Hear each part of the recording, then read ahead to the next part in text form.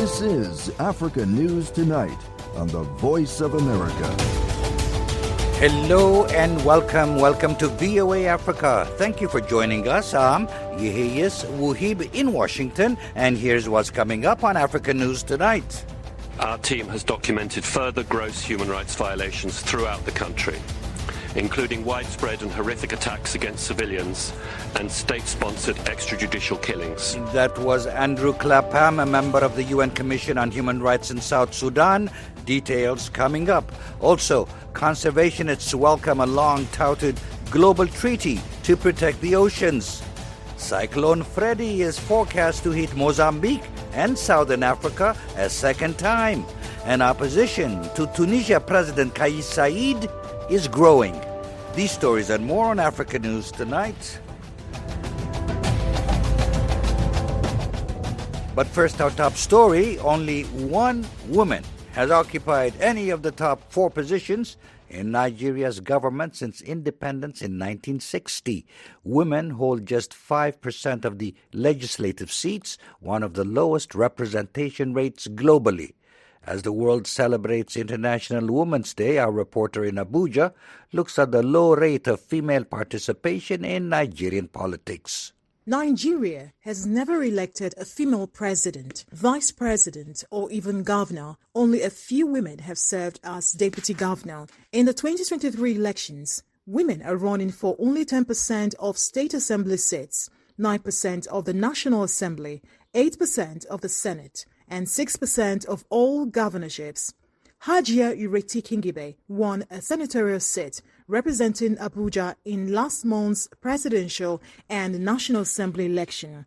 She spoke to VOA about having a female president in Nigeria. It would be a dream come true, but I don't see it happening anytime soon. We have to get a transparent electoral process. Right now, the credibility and the transparency of the whole process is in great question. It's always the same thing. We prepare for these elections for 4 years, and at the end of it, nothing works. Hajia Kingibe, a Labour Party member, says corruption and the high cost of campaigns hinder women candidates. The biggest problem Nigeria has is it's generally corrupt. There's a lot of challenges, violence, so many things, money, none of which I have. I have the people, but I'm not a thief. I haven't stolen any money. I haven't done any corrupt things. I don't intend to do any. So with all that amount of money flying around, there were so many people available to be bought. Africa's most populous nation has many women in leadership positions in the private sector and on the international stage. But when it comes to elected positions, they are underrepresented and often marginalized. Since 2006, there has been a plan to mandate that 35% of all elective offices be filled by women, and the Federal High Court in Abuja has ordered the government to comply with the plan. However, last year, 208 out of 290 lawmakers in the National Assembly voted against legislation to enact the plan. One issue for women is the fees that political parties charge for candidate nomination forms. The forms can cost thousands of dollars, pricing out many women and younger candidates. Barrister Juliet Ikanyere, who ran unsuccessfully for Parliament last month, says women need to amplify their voices in the male world of politics. Some of this constitution of this party already accommodates women to come in, but we need the implementation of these policies. And only when the men adjust their mindset and give more room to women to contest and win, not just to buy forms freely and then at the end of the day, interchange them with other men. Enede is a gender and media strategist and was a candidate in the 2019 elections. She says women must demand more from the political system. We as women group have not done enough. We have not shown enough displeasure that we are not happy about the system that particularly rejects women for no reason. Ede, who says the statistics of women in the 2023 elections were the worst in history, is calling on the government and stakeholders to create an enabling environment to encourage more women to vie for elective positions. For VOA News from Abuja. Hilda Suka Mafuze is the African Union ambassador to the United States. A short time ago, she spoke with my colleague, Esther Githu-Ewart, about the theme for this year's International Women's Day, which is Digital All, Embrace Equality.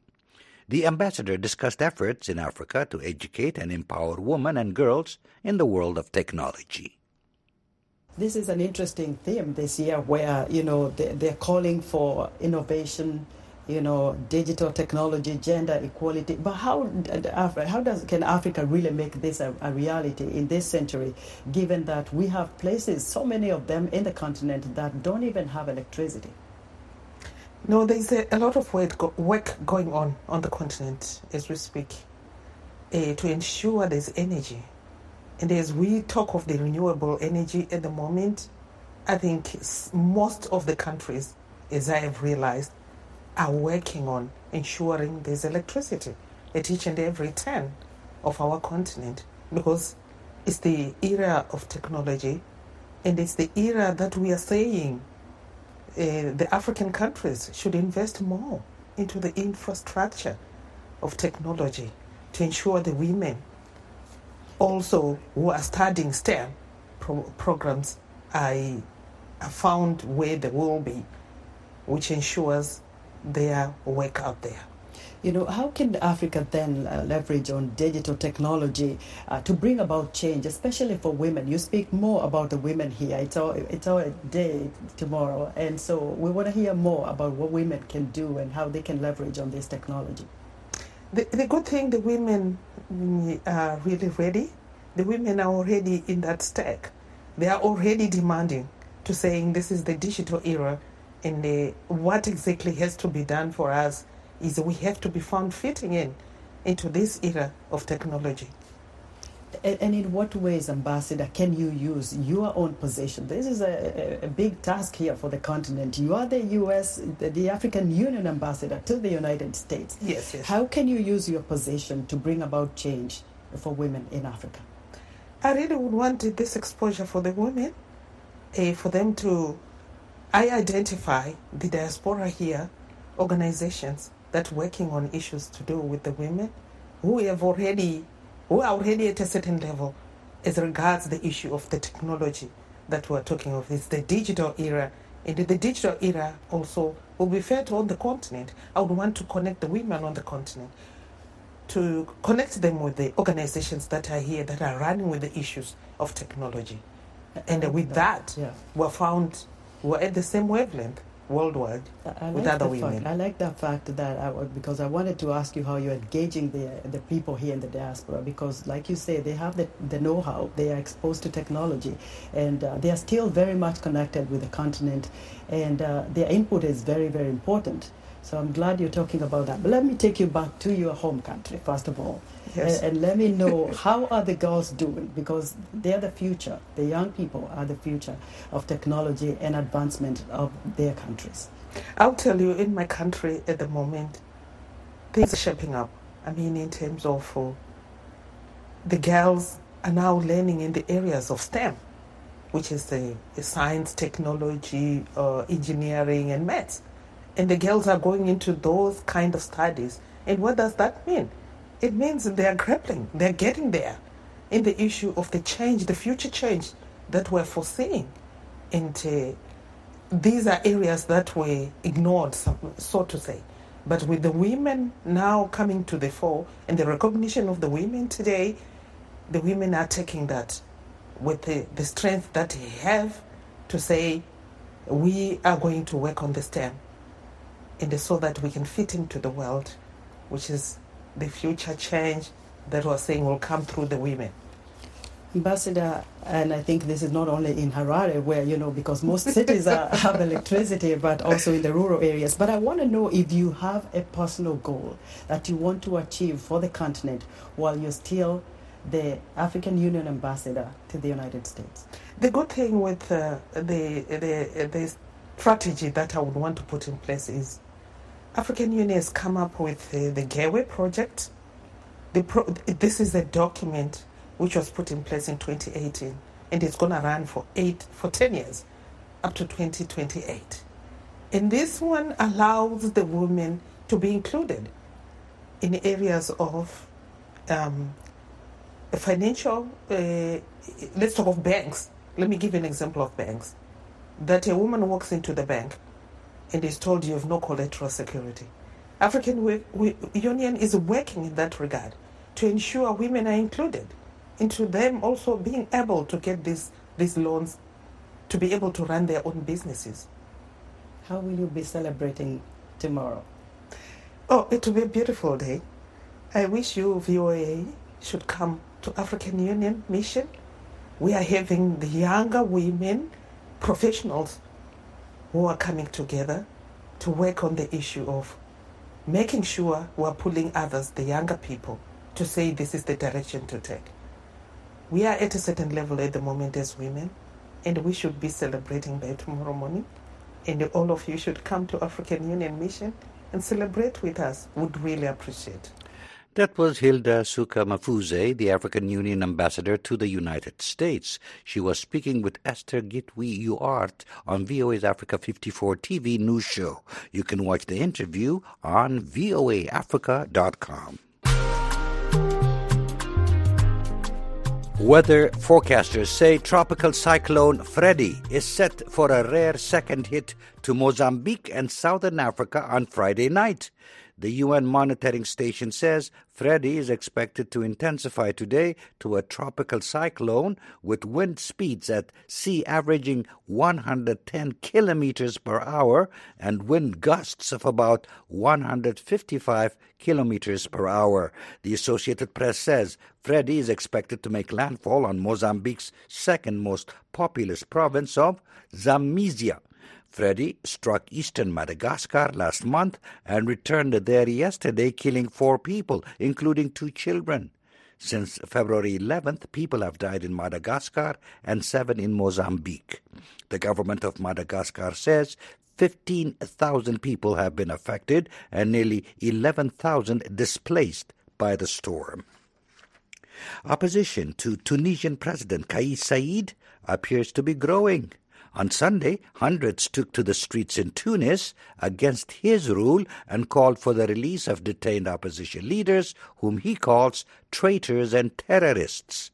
On Saturday, thousands from the powerful UGTT labor union and allied parties staged one of the biggest protests against him so far.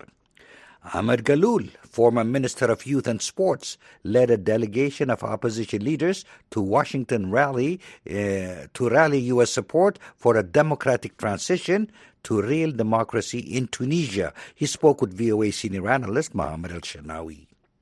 Well, to tell you the truth, we did not receive what might be called a response. There is an expression of concern about what is happening, but there is no real policy and no real standing by democracy in our country. The USA is a strategic partner to the democratic transition in Tunisia. The democratic stakeholders in Tunisia are quite open to the USA and to the European Union. And the USA has invested a lot of money and a lot of training, the human resources, and it is a partner in building the democratic institutions after the revolution 2011. We are aware that the West right now is facing real danger because of the war in Ukraine, but we need also to be aware that there is a negative propaganda against the democratic values of the West. And everybody knows what the foreign minister, the Russian, when he spoke about the double standards in regard to the Western values in democracy. And he said that they are not really defending the universal values of democracy, human rights, and the rule of law. I am concerned about that. And Lavrov, when he said that, he was addressing the Arab public opinion, which can be sensitive to these double standards from the West. I know that the American administration is quite capable in helping, regaining, or supporting the democratic stakeholders and democratic society in Tunisia so that they can regain this so fighted for democracy in a peaceful way. But the U.S. has sent several senior officials to Tunisia calling President Kais Saied to restore democracy and stop backsliding to one-man rule. However, he didn't change his course. What's the way out?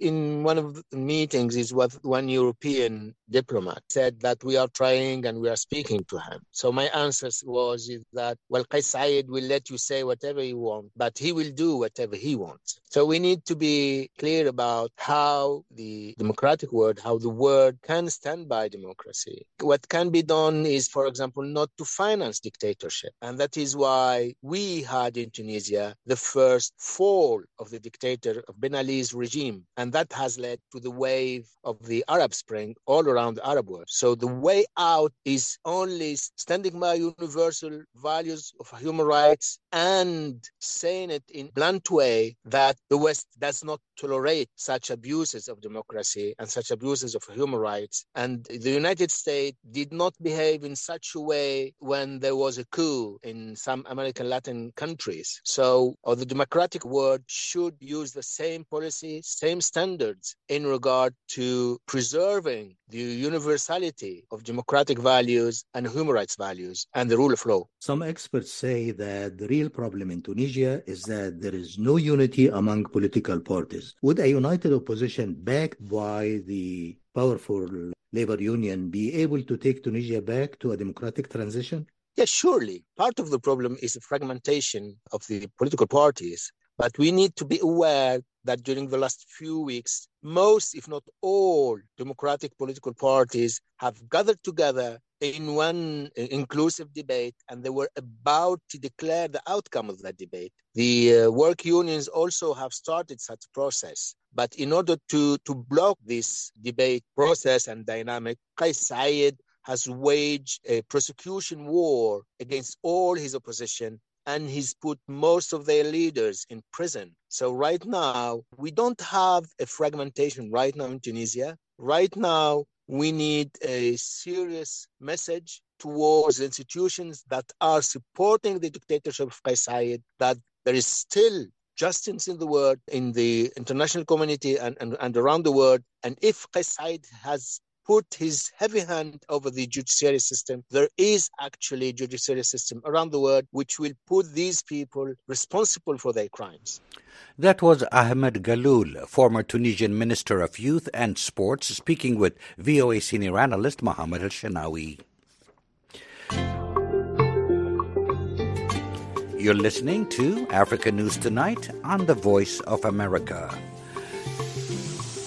Tourism officials in Cameroon are meeting to revamp the country's most important wildlife reserve, Ouaza National Park, which has suffered from terrorism, poaching, and deforestation. The park is a UNESCO World Heritage Site on Cameroon's northern border with Chad and Nigeria that used to attract thousands of visitors per year. Officials say Boko Haram terrorists scared off most tourists, while poachers and illegal loggers continue to wreak havoc on the park. Moki Edwin Kinzeka reports from Yaoundé, Cameroon. Cameroon's Ouaza National Park, on the borders with Chad and Nigeria, is the country's most diverse wildlife reserve, with lions, elephants, giraffes, antelopes, and numerous species of birds. The 170,000-hectare park has been recognized since 1979 as a UNESCO World Heritage Biosphere Reserve. But the government says the number of tourists visiting Ouaza dropped from close to 4,000 in 2013 to less than 300 last year. Astia Talati is a tourism official in Logon and Shari, the administrative unit in charge of Ouaza. She spoke to VOA via a messaging app from the northern town of Kuseri.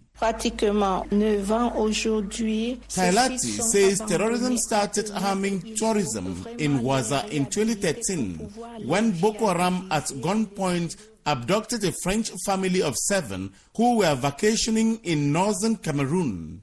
She says in 2014, the Nigerian Islamist group again forced their way into a Chinese construction camp in Ouaza and abducted 10 road engineers.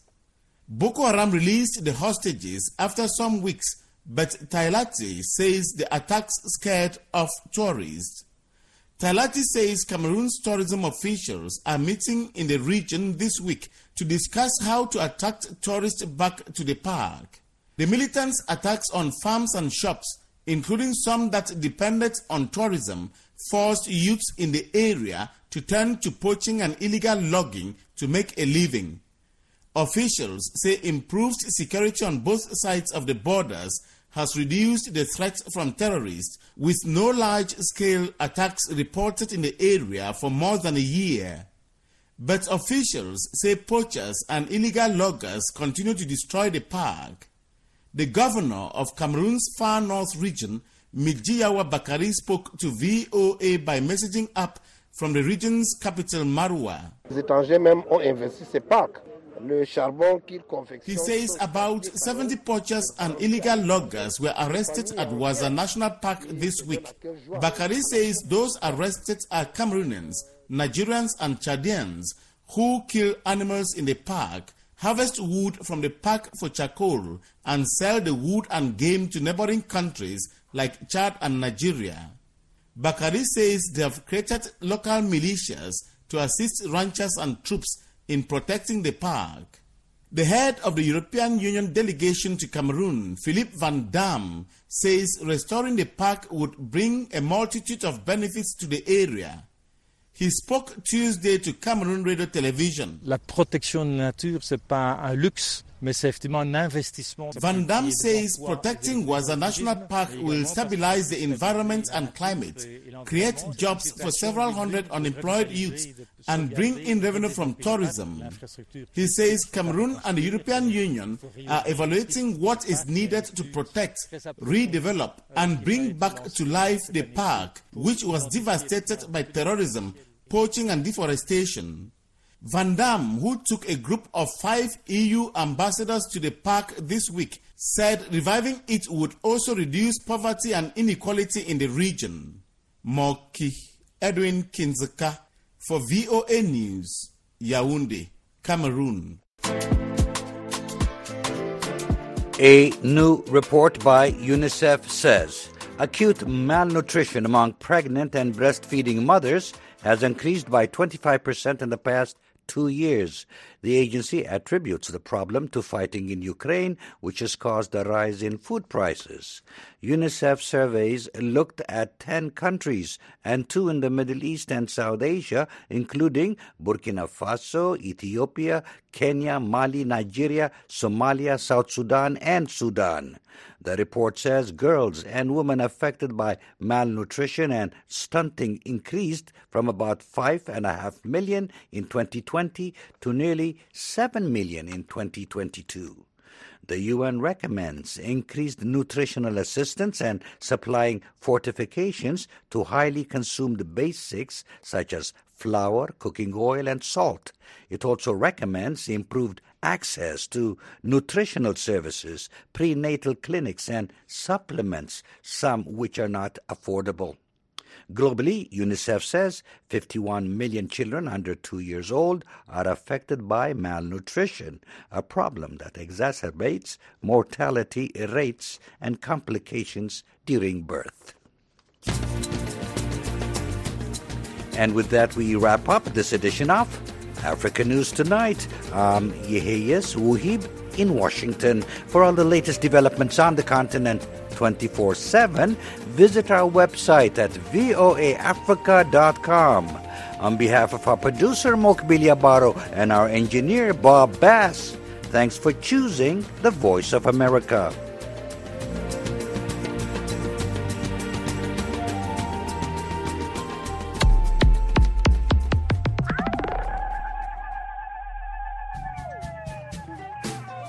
Hello, this is Heather Maxwell, host of Music Time in Africa. Join me every Saturday and Sunday for an hour of awesome African music.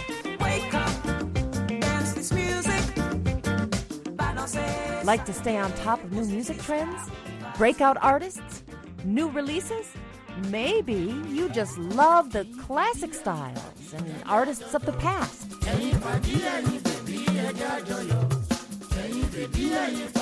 Or simply the sound and feel of a good beat. Whatever your pleasure, you can get it every week right here on Music Time in Africa. So join me on your local FM station.